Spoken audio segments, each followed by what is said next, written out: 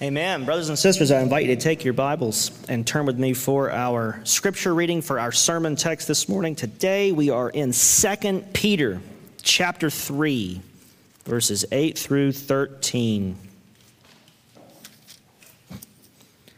2 Peter 3, and we're going to read together verses 8 through 13.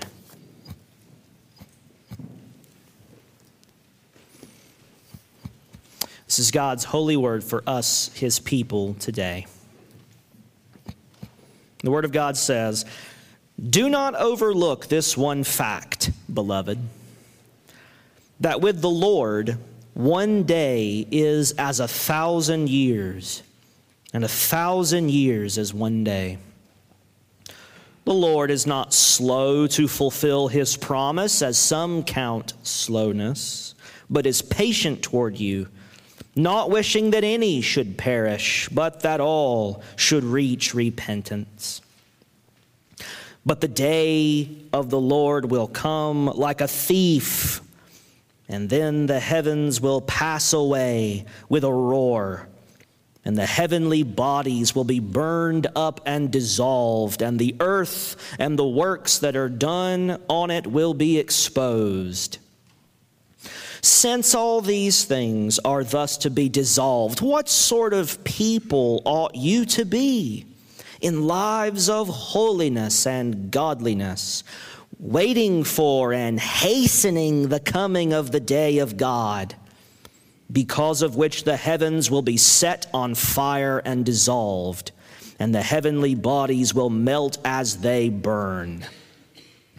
But according to his promise, we are waiting for new heavens and a new earth in which righteousness dwells." This is God's word for us today. Let's ask him to bless our time in his word. Father, we ask that you would open up your scriptures to us, that you would break forth from your word, reveal yourself to us through this word. Write your truth upon our hearts.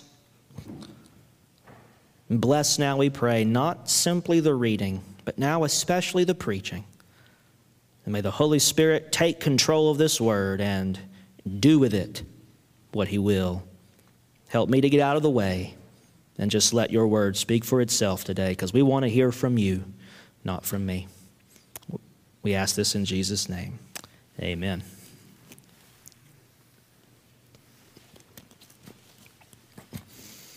In November, as you know, we are doing a follow-up series on our October series, which was the 5 solas of the Reformation. And what we've been doing in this little mini-series before we get to Advent, the next couple of weeks, is we've been looking at examples of reformations in the Bible and what we can learn from them for our church, for our Christian lives, and for seeing reformation in our own generation. So in the first sermon, this is the third, in the first, we looked at an Old Testament Reformation under King Josiah. Remember, they found the Bible that they had lost inexplicably. It was tucked away in a drawer in the temple somewhere. They found it, and it brought about repentance, and it brought about reformation, and it brought about the renewal of God's people under King Josiah. We then last week looked at a New Testament Reformation, the Reformation that Jesus brought. In Hebrews 9, the Bible says that Jesus came as a reformer. Not just Luther, not just Calvin, not just sort of the Protestant heroes we look back on, but Jesus was a reformer in first century Judaism, and he brought about a complete reformation of the priesthood. He's now the high priest. There aren't any more. He brought about a reformation of the sacrificial system. We don't have to offer any animals this morning to worship God. Can I get an amen? We can just go right to God. Why? Because Jesus is the sacrifice. And remember what happened? The veil in the temple was torn in two. So now we can go right in. Not just the high priest once a year, but Jesus changed everything. And now we can worship God in spirit and in truth. What a reformation that was. This week, we come to another Reformation. Today, we're going to look at a Reformation in the Bible that hasn't happened yet. This is a final Reformation that is still out in the future.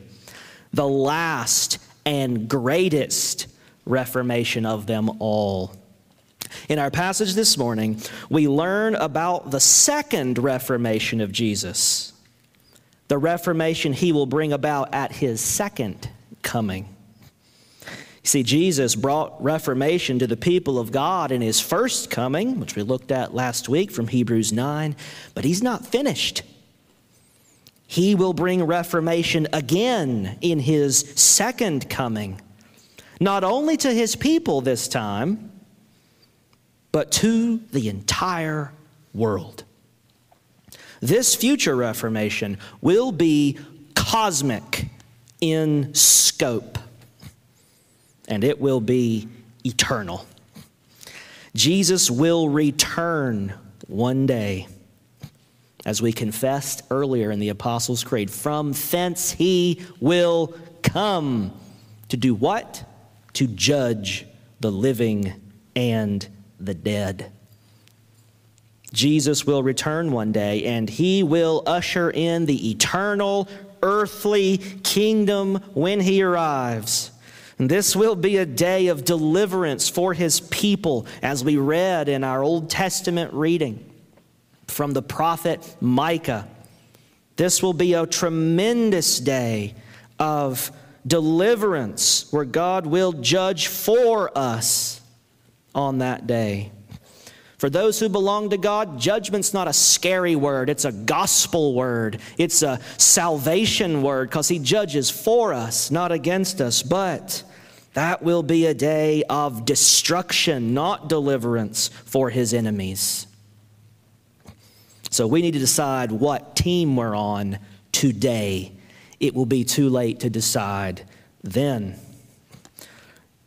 The day Jesus returns will be the day of judgment.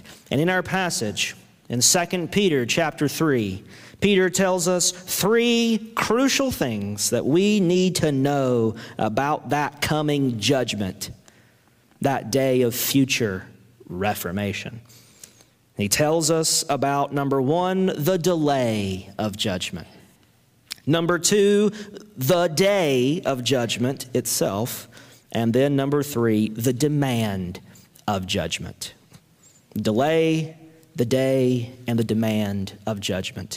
That's what we're going to look at this morning from our text. And as we study the scriptures this morning, we learn that because Jesus will surely return in judgment to reform the world forever, we must live now in holy anticipation of that coming world. Let's begin then with number 1, the delay of judgment. Our text picks up in the middle of a thought that begins all the way back in verse 1. You can see in the ESV, the first verse of our passage, verse 8, starts with the word but. But do not overlook this one fact. So he's in the middle of a thought. Something just came before, and we need to back up and catch what he's talking about. What Peter says in our passage is prompted by a problem that his readers are facing, and he wants to speak into that problem. So let's back up to verses 1 through 4 of chapter 3 and see the context. Back up to chapter 3, verse 1. Peter says, "This is now the second letter that I am writing to you, beloved. In both of them, I am stirring up your sincere mind by way of reminder." He wants us to remember something. Verse 2, that you should remember the predictions of the holy prophets, one of which we read this morning from Micah, but there are many others. Remember the predictions of the holy prophets and the commandment of the Lord and Savior through your apostles. Knowing this, first of all, he says, here comes the problem, that scoffers will come. When? In the last days. Scoffers will come in the last days with scoffing, following their own sinful desires. Scoffers. Now, this is relevant to Peter's readers. This is not relevant to people 2,000 years later only, or maybe people 2,000 years ahead of us. This was relevant to Peter's readers. The last days have been going on since the first century. We've been in the last days for a long time, because last days doesn't mean a quantity of time, it's a quality of time. What kind of time are we in on God's prophetic timetable? We're in the last period where all the final prophecies are about to be fulfilled. So this is relevant to them. Scoffers are going to come to you, Christian, and they are going to scoff about the last days. What are they going to say? Look at verse 4. They will say, "Where is the promise of his coming? For ever since the fathers fell asleep, all things are continuing as they were from the beginning of creation." Go back to Abraham, Isaac, and Jacob. The world's still trucking along. The world's still moving at the same old pace. Scoffers in the last days will come who will mock Christians who are looking forward to the return of Christ. And they'll say, "Yeah, where is it? Doesn't look to me like he's coming back. Nothing's any different to me." That's their argument. Look around you, Christian. Look, everything's been going on the same since creation started. No sign of stopping anytime soon. The world keeps going around the sun. Of course, they didn't know that yet. We know that now. World keeps on moving around. Sun and stars, day and night, morning and evening, seasons come and go. I mean, it's just the same old, same old. Nothing's changed since the beginning. What makes you think something's going to change? And you know, mockers today are no different, are they? They say the same things today. Take a look around you, Christians. It's been 2,000 years. The world's a mess. Everything's continuing on like it always has. He's not coming. 2,000 years, give it up. Who knows how many thousand more? Mockers and scoffers. And today, we too can be tempted by this same problem. We can be tempted today to doubt, to fear, to get swept up in the world, and to get caught in our own cultural moment, and get so overwhelmed with where our civilization is now that we live and we lose sight of the future reformation that's coming when Jesus returns. We can get so caught up in how bad it is that we forget the promises yet to come. Remember the predictions of the holy prophets. Not everything's been fulfilled yet. There's still more to come. And it's the good stuff. We've had some good stuff already. There's some good stuff coming. That's the problem Peter tries to address. That's our problem. Especially now. They didn't have Twitter or X, whatever it is now. They didn't have 24/7 news coverage, satellites and all. I mean, they got like 1/1000th of the information we did about the stuff going on around them, and it took weeks for something to happen in the Middle East, someone to take a boat all the way over to Rome or over to Spain and say, "Guess what happened in the Middle East a year ago?" You know, it would take people a long time to find out stuff. We know it instantly, and we're instantly depressed. Right away. And we react in the moment. Peter wants to say, slow down, guys. Slow down. Look what's coming. Peter's response to this problem, this challenge from mocking unbelievers and the potential worries of doubting Christians, his response to this is twofold here in this first point. His response is twofold. First, Peter, number one, he acknowledges there's a delay. Judgment is delayed. No argument there. He acknowledges the delay of judgment. It's real. Judgment didn't fall immediately. Judgment still hasn't fallen. That second coming, that final day, it's not here yet. It is on a delay. He acknowledges the delay of judgment. But he wants us to understand two things about the delay of judgment. Number one, the delay is planned. The delay is planned. Look at verse 8 and the first part of verse 9, first half of verse 9. Peter says, but do not overlook this one fact. These scoffers are saying this and that. He's not coming. Everything's been going on since the beginning the same. He ain't coming. Give it up. But, hold on. Do not overlook this one fact, beloved, that with the Lord, one day is as 1,000 years, and 1,000 years as one day. The Lord is not slow to fulfill his promise, as some count slowness. The Lord's not being lazy. He's not getting slack. He's not being forgetful. He forgot to look at his Google app to remind him, ooh, second coming was last week. My bad. Jesus, we're behind. He's not slow as some count slowness. He wants us to know this delay is planned. And what he does in verse 8 is he appeals to the divine relativity of time. Now, some of you know I really love physics. I don't know much about physics. I'm not about to go change jobs anytime soon. But I really find it fascinating. Cosmology, astronomy, physics, good stuff. And one of my favorite movies, probably my favorite movie right now, is Interstellar. Who's seen Interstellar? I mean, it's 3 hours, so only John has seen Interstellar.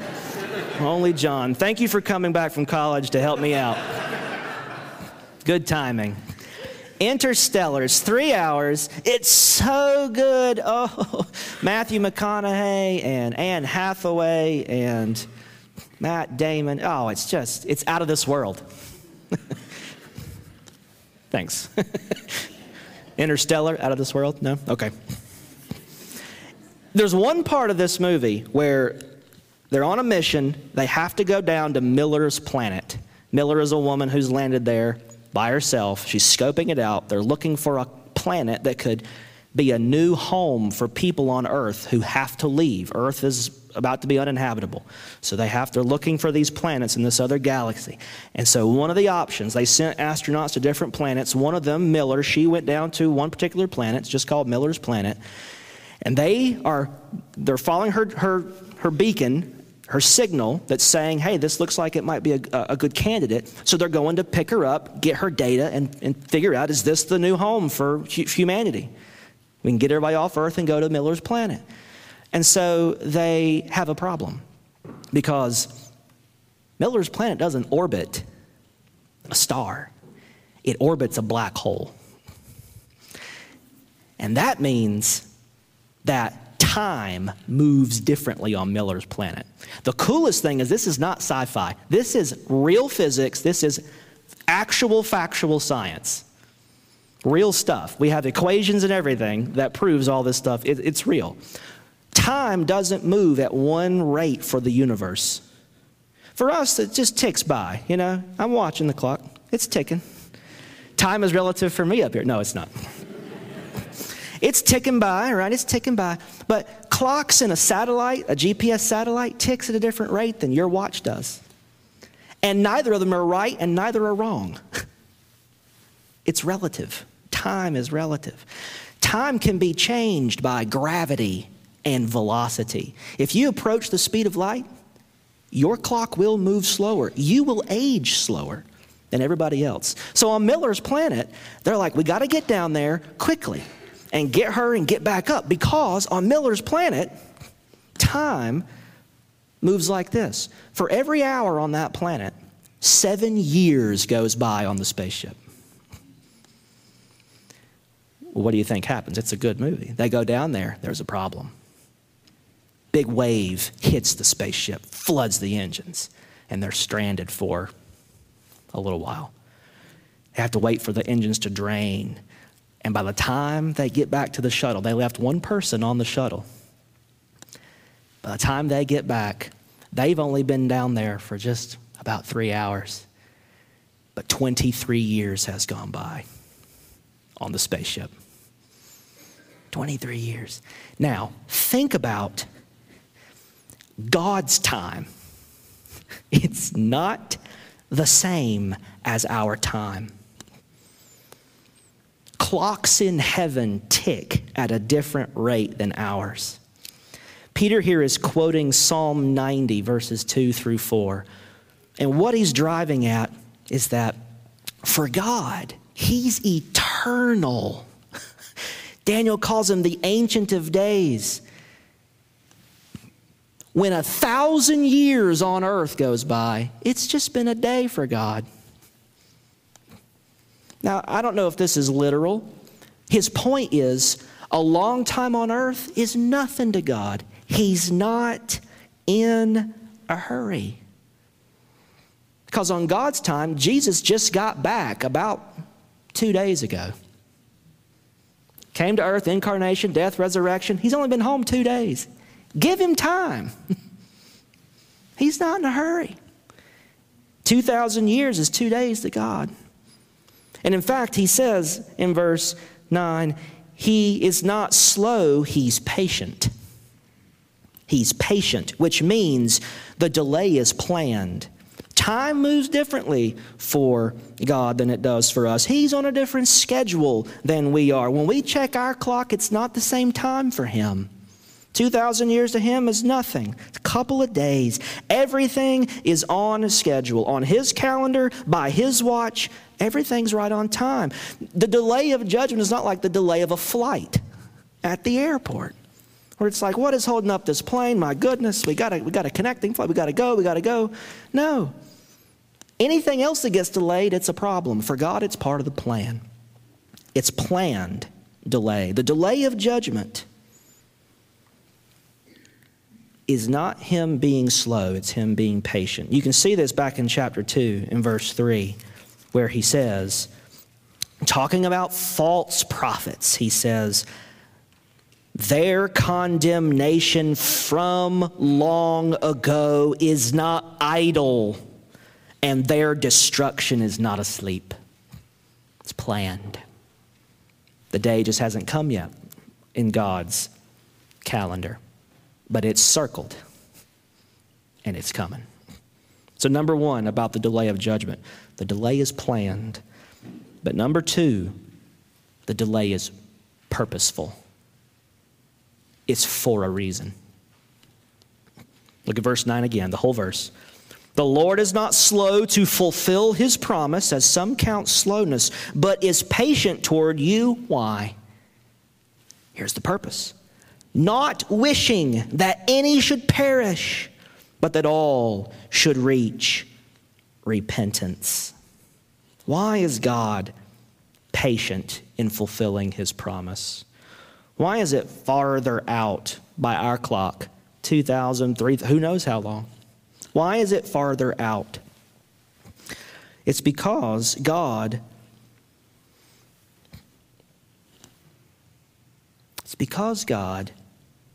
is giving people a chance to repent. God is patient in fulfilling his promise of the second coming of Christ. And God delays his judgment for the purpose of salvation. There is a window of grace that is open to a perishing world. There is a pause in the plan to allow a moment of mercy. If you skip ahead of our text into verse 15, Peter tells his readers, count the patience, there's our word again, count the patience of our Lord as salvation. Why is he patient? It's a window of mercy, not wishing any should perish, but that all should reach repentance. And yes, God has an elect people, and he is giving plenty of time for his people to hear the gospel and believe, but it's bigger than that. Too often as Reformed folks, we just go, oh, it's just the elect. God doesn't love anybody else. No, slow down a minute. God's favorite activity is not judgment. Condemnation and death and destruction and hell, that's not his favorite part. There is more joy in heaven over one sinner who repents than over 99 who need no repentance, Jesus said. Judgment's not God's favorite activity. He actually loves mercy, and his favorite thing to do is to forgive. That's his favorite thing. Now, if God just stood back and let the whole world decide for themselves, no extra grace, no extra help, no Calvinism, nobody would be saved. Because that's how lost and sinful we are. And so God has a people that he has chosen to be his. But never make this mistake. Don't ever make the mistake of thinking that God also elects people to damn them. There are Calvinists in the past who have said that. I'm not one of them. Election is always an act of grace, predestinating people to salvation, to eternal life. That's what you're elected for. God doesn't have to go, here's all these innocent people. Heaven, heaven, heaven, hell, hell. It's not, or he's picking people to roast. It's not that. It's that he looks at a world that's absolutely lost in sin, fists clenched in rebellion against God, cannot obey God, don't want to obey God, don't come to the light, hate the light, would rather spend eternity away from him, and he graciously saves a people for himself. But he doesn't slam the door in anybody else's face. The gospel is always there as a well-meant offer. He leaves. Why is he delaying his judgment? Because God is love and God is merciful, and judgment's not his favorite activity. That's not the part he's most excited about. Now, he does it purposefully, willingly, but it's an act of judgment that is just and deserved. It's not this big game he's playing where he enjoys torture or something. Let's get our God right. He does not enjoy the perishing of the world. It's not his favorite part. There's a pause for mercy so that people have a chance to repent and be saved. So that when they refuse, it's all the more deserving, the judgment they get. That's the delay of judgment. The delay of judgment is planned and it is purposeful. People have an opportunity to repent and not perish. But the day of judgment will finally come. The date on God's calendar will arrive. The time of mercy will end. The future reformation will begin. And we learn several things about, now point to the day of judgment. We learn in verses 10 and 12 to 13.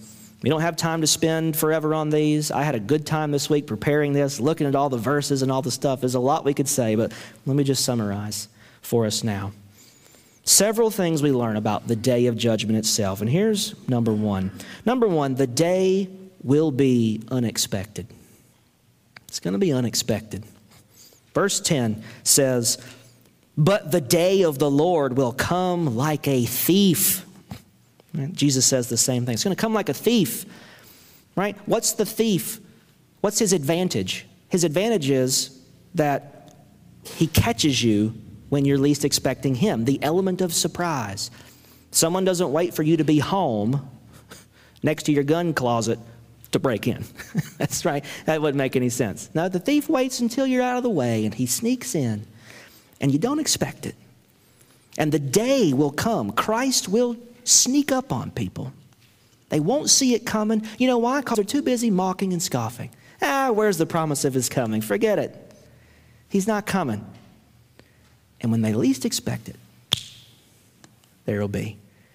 And then it'll be too late.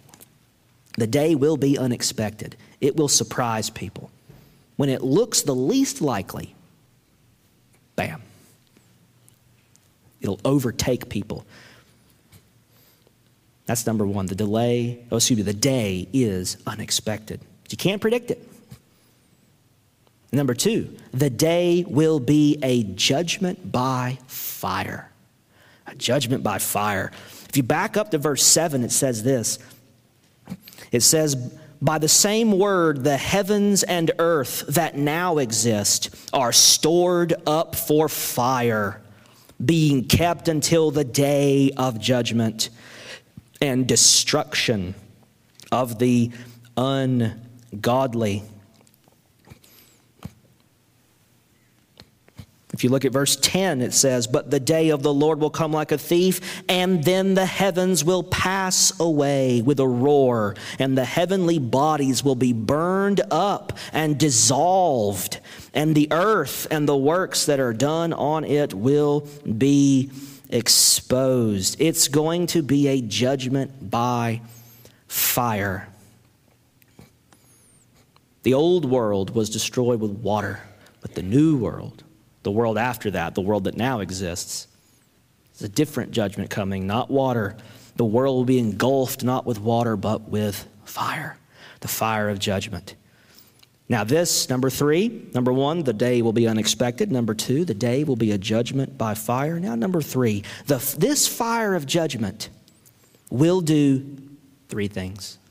What will the fire do? 3 things. Number 1, it will destroy the ungodly, as we just saw in verse 7. Heaven and earth is being kept until the day of judgment and the day of the destruction of the ungodly. Or as he says it in a different way in verse 10, the earth and the works that are done on it will be exposed. The earth of unbelieving, ungodly humanity and all of their ungodly works, they will be burned up. It is a judgment that's coming upon the ungodly. A day of doom, a day of destruction, of cloud and thick darkness, the prophets say. It is a day of mourning and gloom, a day of weeping and gnashing of teeth, of wailing. It's a day when the ungodly finally run out of mercy, when the window is closed to accept grace, to repent. At that point, it's too late, and the ungodly will be judged by fire, the destruction of the ungodly. The fire of judgment will do 3 things. First, destroy the ungodly, but second, dissolve the present world. Did you catch this in verse 10? The heavens will pass away. The heavens, not just people. The heavens will pass away with a roar. I'm imagining like... okay, this is a silly example of a serious point. In the movie Christmas Vacation, whenever Arthur is smoking his pipe and that dry tree is behind him and he throws his match and you just hear this whole tree just absolutely goes up and a roar. That's what I'm picturing, okay? A roar of a flame just engulfing something, except on a cosmic scale. The heavens just whoosh, a roar of flame engulfing everything, and the heavenly bodies will be burned up and dissolved. And then he says in verse 12, he says that mentions the coming of the day of God, because of which the heavens will be set on fire and dissolved, and the heavenly bodies will melt as they burn. They'll melt as they burn. This is predicted by the prophet Malachi, chapter 4, verse 1, who says that a day is coming that will burn like an oven. It's going to be the dissolution of the heavens and the earth as we know them. And there's a reason for this. I don't know exactly how absolutely literal this is. It could be something of a picturesque way of describing something literal. And here at least I think is the literal part, is that the heavens and the earth as they now exist are not fit to last forever. Back to physics. In interstellar, Earth is no longer inhabitable. It's just eons in the future, and it's dying. The sun in our solar system is not eternal. It came into being. And it will run down, scientists tell us. And eventually it runs out of heat and the sun itself will die and the solar system that we know will cease to exist. No more sun, no more gravity, no more heat, no more light, and it is the end of the Milky Way galaxy. And eventually all the stars will run down. Entropy's real. Everything is going to grind to a halt and the universe is expanding, and it'll eventually, after 20, 100 million, gajillion years, it'll just be so far expanded, everything will be too far apart, no more heat, no more life, no more light, and eventually after some gigajillion years, the black holes themselves will dissolve, and it'll just be nothing forever unless something changes. Our bodies are not fit to live forever. Our world is not fit to live forever. So what needs to happen is God has to take the universe and sort of melt it down and form a new heavens and a new earth out of it, down to the very elements. The atomic nature of reality, of physical reality, has to change so that it will now be new and immortal. We'll have new bodies. I mean, the atoms themselves will defy death and will not let you die. On a physical level, everything's got to change. So will there be a literal, whoosh in the fire and like literal melting? I don't know. But what is true is the fire of purification will change the very fabric of reality so that it's fit for the sons of God to inhabit forever. That's what's got to happen. The fire of judgment is our fire of deliverance. It's going to destroy the ungodly, but it is going to purge and purify the heavens and the earth. In the flood of Noah, water covered the earth and got things soaked, and it wiped out sinners. But eventually the water subsided, and we realized, the flood wiped out sinners, but it couldn't wash away sin. And the flood sure made a difference on what the earth looked like, and it wiped out all but a few people on the ark. But those people on the ark were sinners, and they repopulated a world of sinners, and death was still real, and sin was still real. And what this is going to do, this fire, it's going to purge the earth of its curse entirely. No more sin and no more death. And just like the earth in Genesis 1 emerged out of the water, and then it was submerged again in the flood. And then the flood waters went away, and a new earth emerged, almost like a second creation. That was a picture of what's coming in our future. And there won't be a need for a take 3 after this. What's going to happen is the fire will engulf and transform and melt and burn and reform everything into a new world, and out of that fiery world will emerge a new heavens and a new earth. And that's the last point here under the day of judgment. The day will be unexpected. It will be a day of judgment by fire. The fire of judgment will do these 3 things. It will destroy the ungodly. It'll dissolve the present world. It will deliver the world from the curse forever. And finally, number 4 here, the day of judgment is going to be a day in which a new world emerges. Verse 13 of our text. But according to his promise, we are waiting for new heavens and a new earth in which righteousness dwells. He's going to make all things new. Who's the agent of this judgment of God, this cosmic judgment of God? It's Jesus. He brings the fire at his second coming. We don't have time to go to it now, but check out later 2 Thessalonians 1, 6 through 10, and see how Paul describes the fiery return of Christ. A new world will emerge where there will be no death, no sin, no curse forever. A new heavens and a new earth is coming. That's a radical reformation. He's going to reform everything. And that brings us to our last point. We've seen the delay of judgment. We've seen the day of judgment. Now, finally, crucially, the demand of judgment. It's important to realize, Christian, that knowing the future has effects on the present. Knowing the future has effects on the present. Knowing what is ahead should change the way we live and think in the present, the way we interpret the times we live in, the way we experience the world around us. The day of judgment makes demands on us in the present. If this is true, something should be true for us now. And Peter lays this out for us in our last point this morning. Peter lays out two demands in our text, two ways that the future reformation of Jesus should reform our lives today. And let's look briefly at these together. Two demands. Number one, the demand of holy living. Verse 11, right in the middle of the text.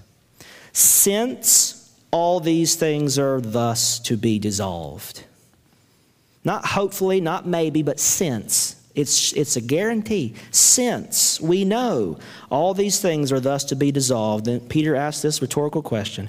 What sort of people ought you to be in lives of holiness and godliness?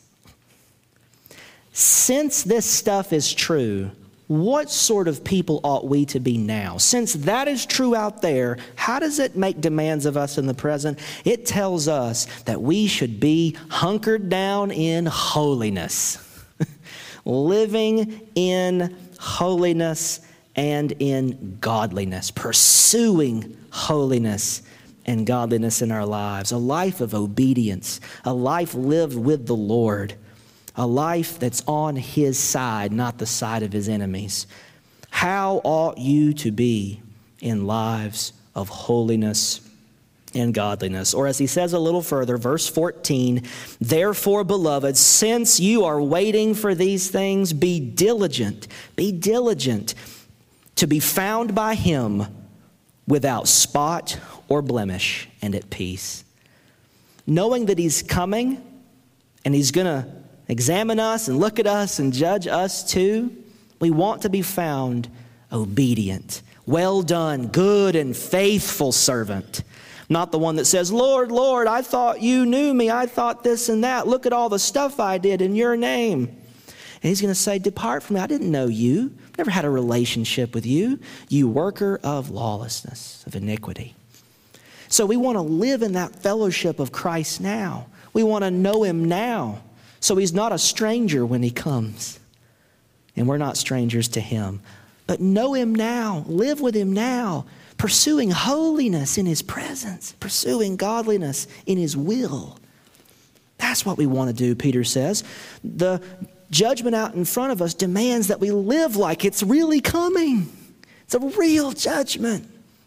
So be holy.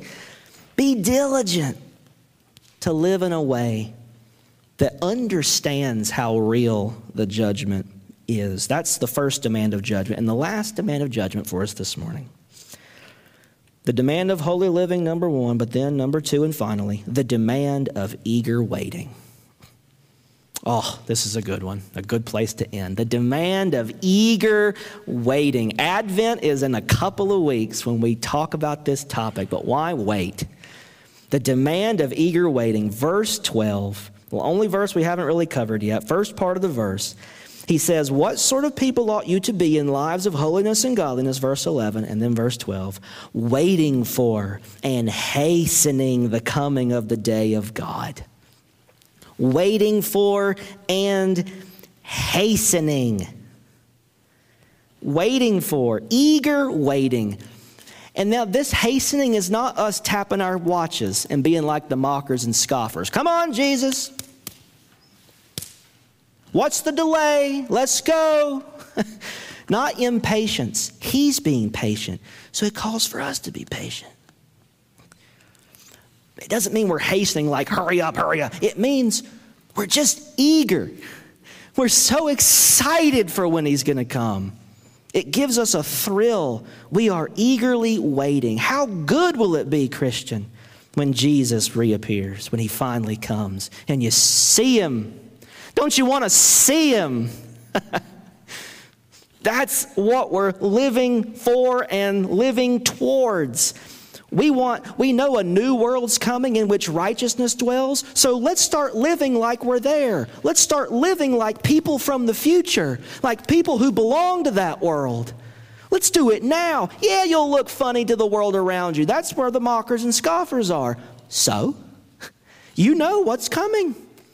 So let it give you courage and boldness to endure the snickers and the laughter and the dismissal of a culture that's drifting further away from Christianity. So, yeah, it's important on one level, but for this topic, so?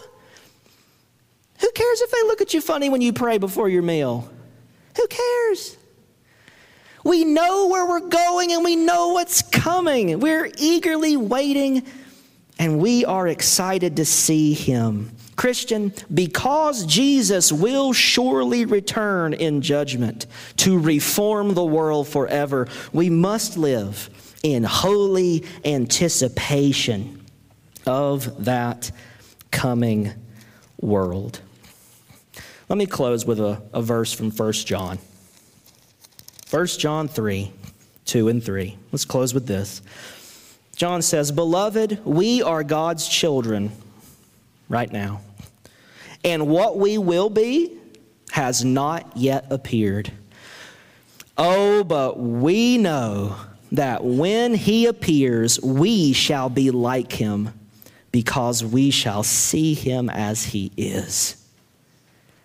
And everyone who thus hopes in him purifies himself as he is pure." Knowing that he's coming, knowing you're going to see his face, makes you want to be holy when you look at him. So, let us live in this glorious hope, Christian, not doubting the promise of his return, but looking and longing for that day and living for that day in holiness when we will see him face to glorious face. Amen. Let's pray together. Father, thank you for this promise. Thank you for reassuring us that the delay is planned and purposeful, that there's a window of mercy, and that all of us have an opportunity to repent.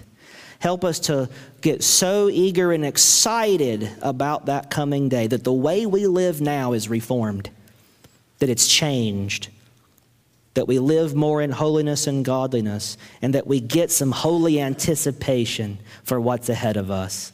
Help us to pray for the return of Jesus and to look forward to it and to live like we know it's coming. Help us to live out of that place of such joy and anticipation for what's coming ahead. Help us to love Jesus, the one who is coming back for us, knowing that we will be with him forever. Let that thought thrill us today on this Lord's Day, and let it change us tomorrow when we get up and face the world. We ask it in Jesus' name.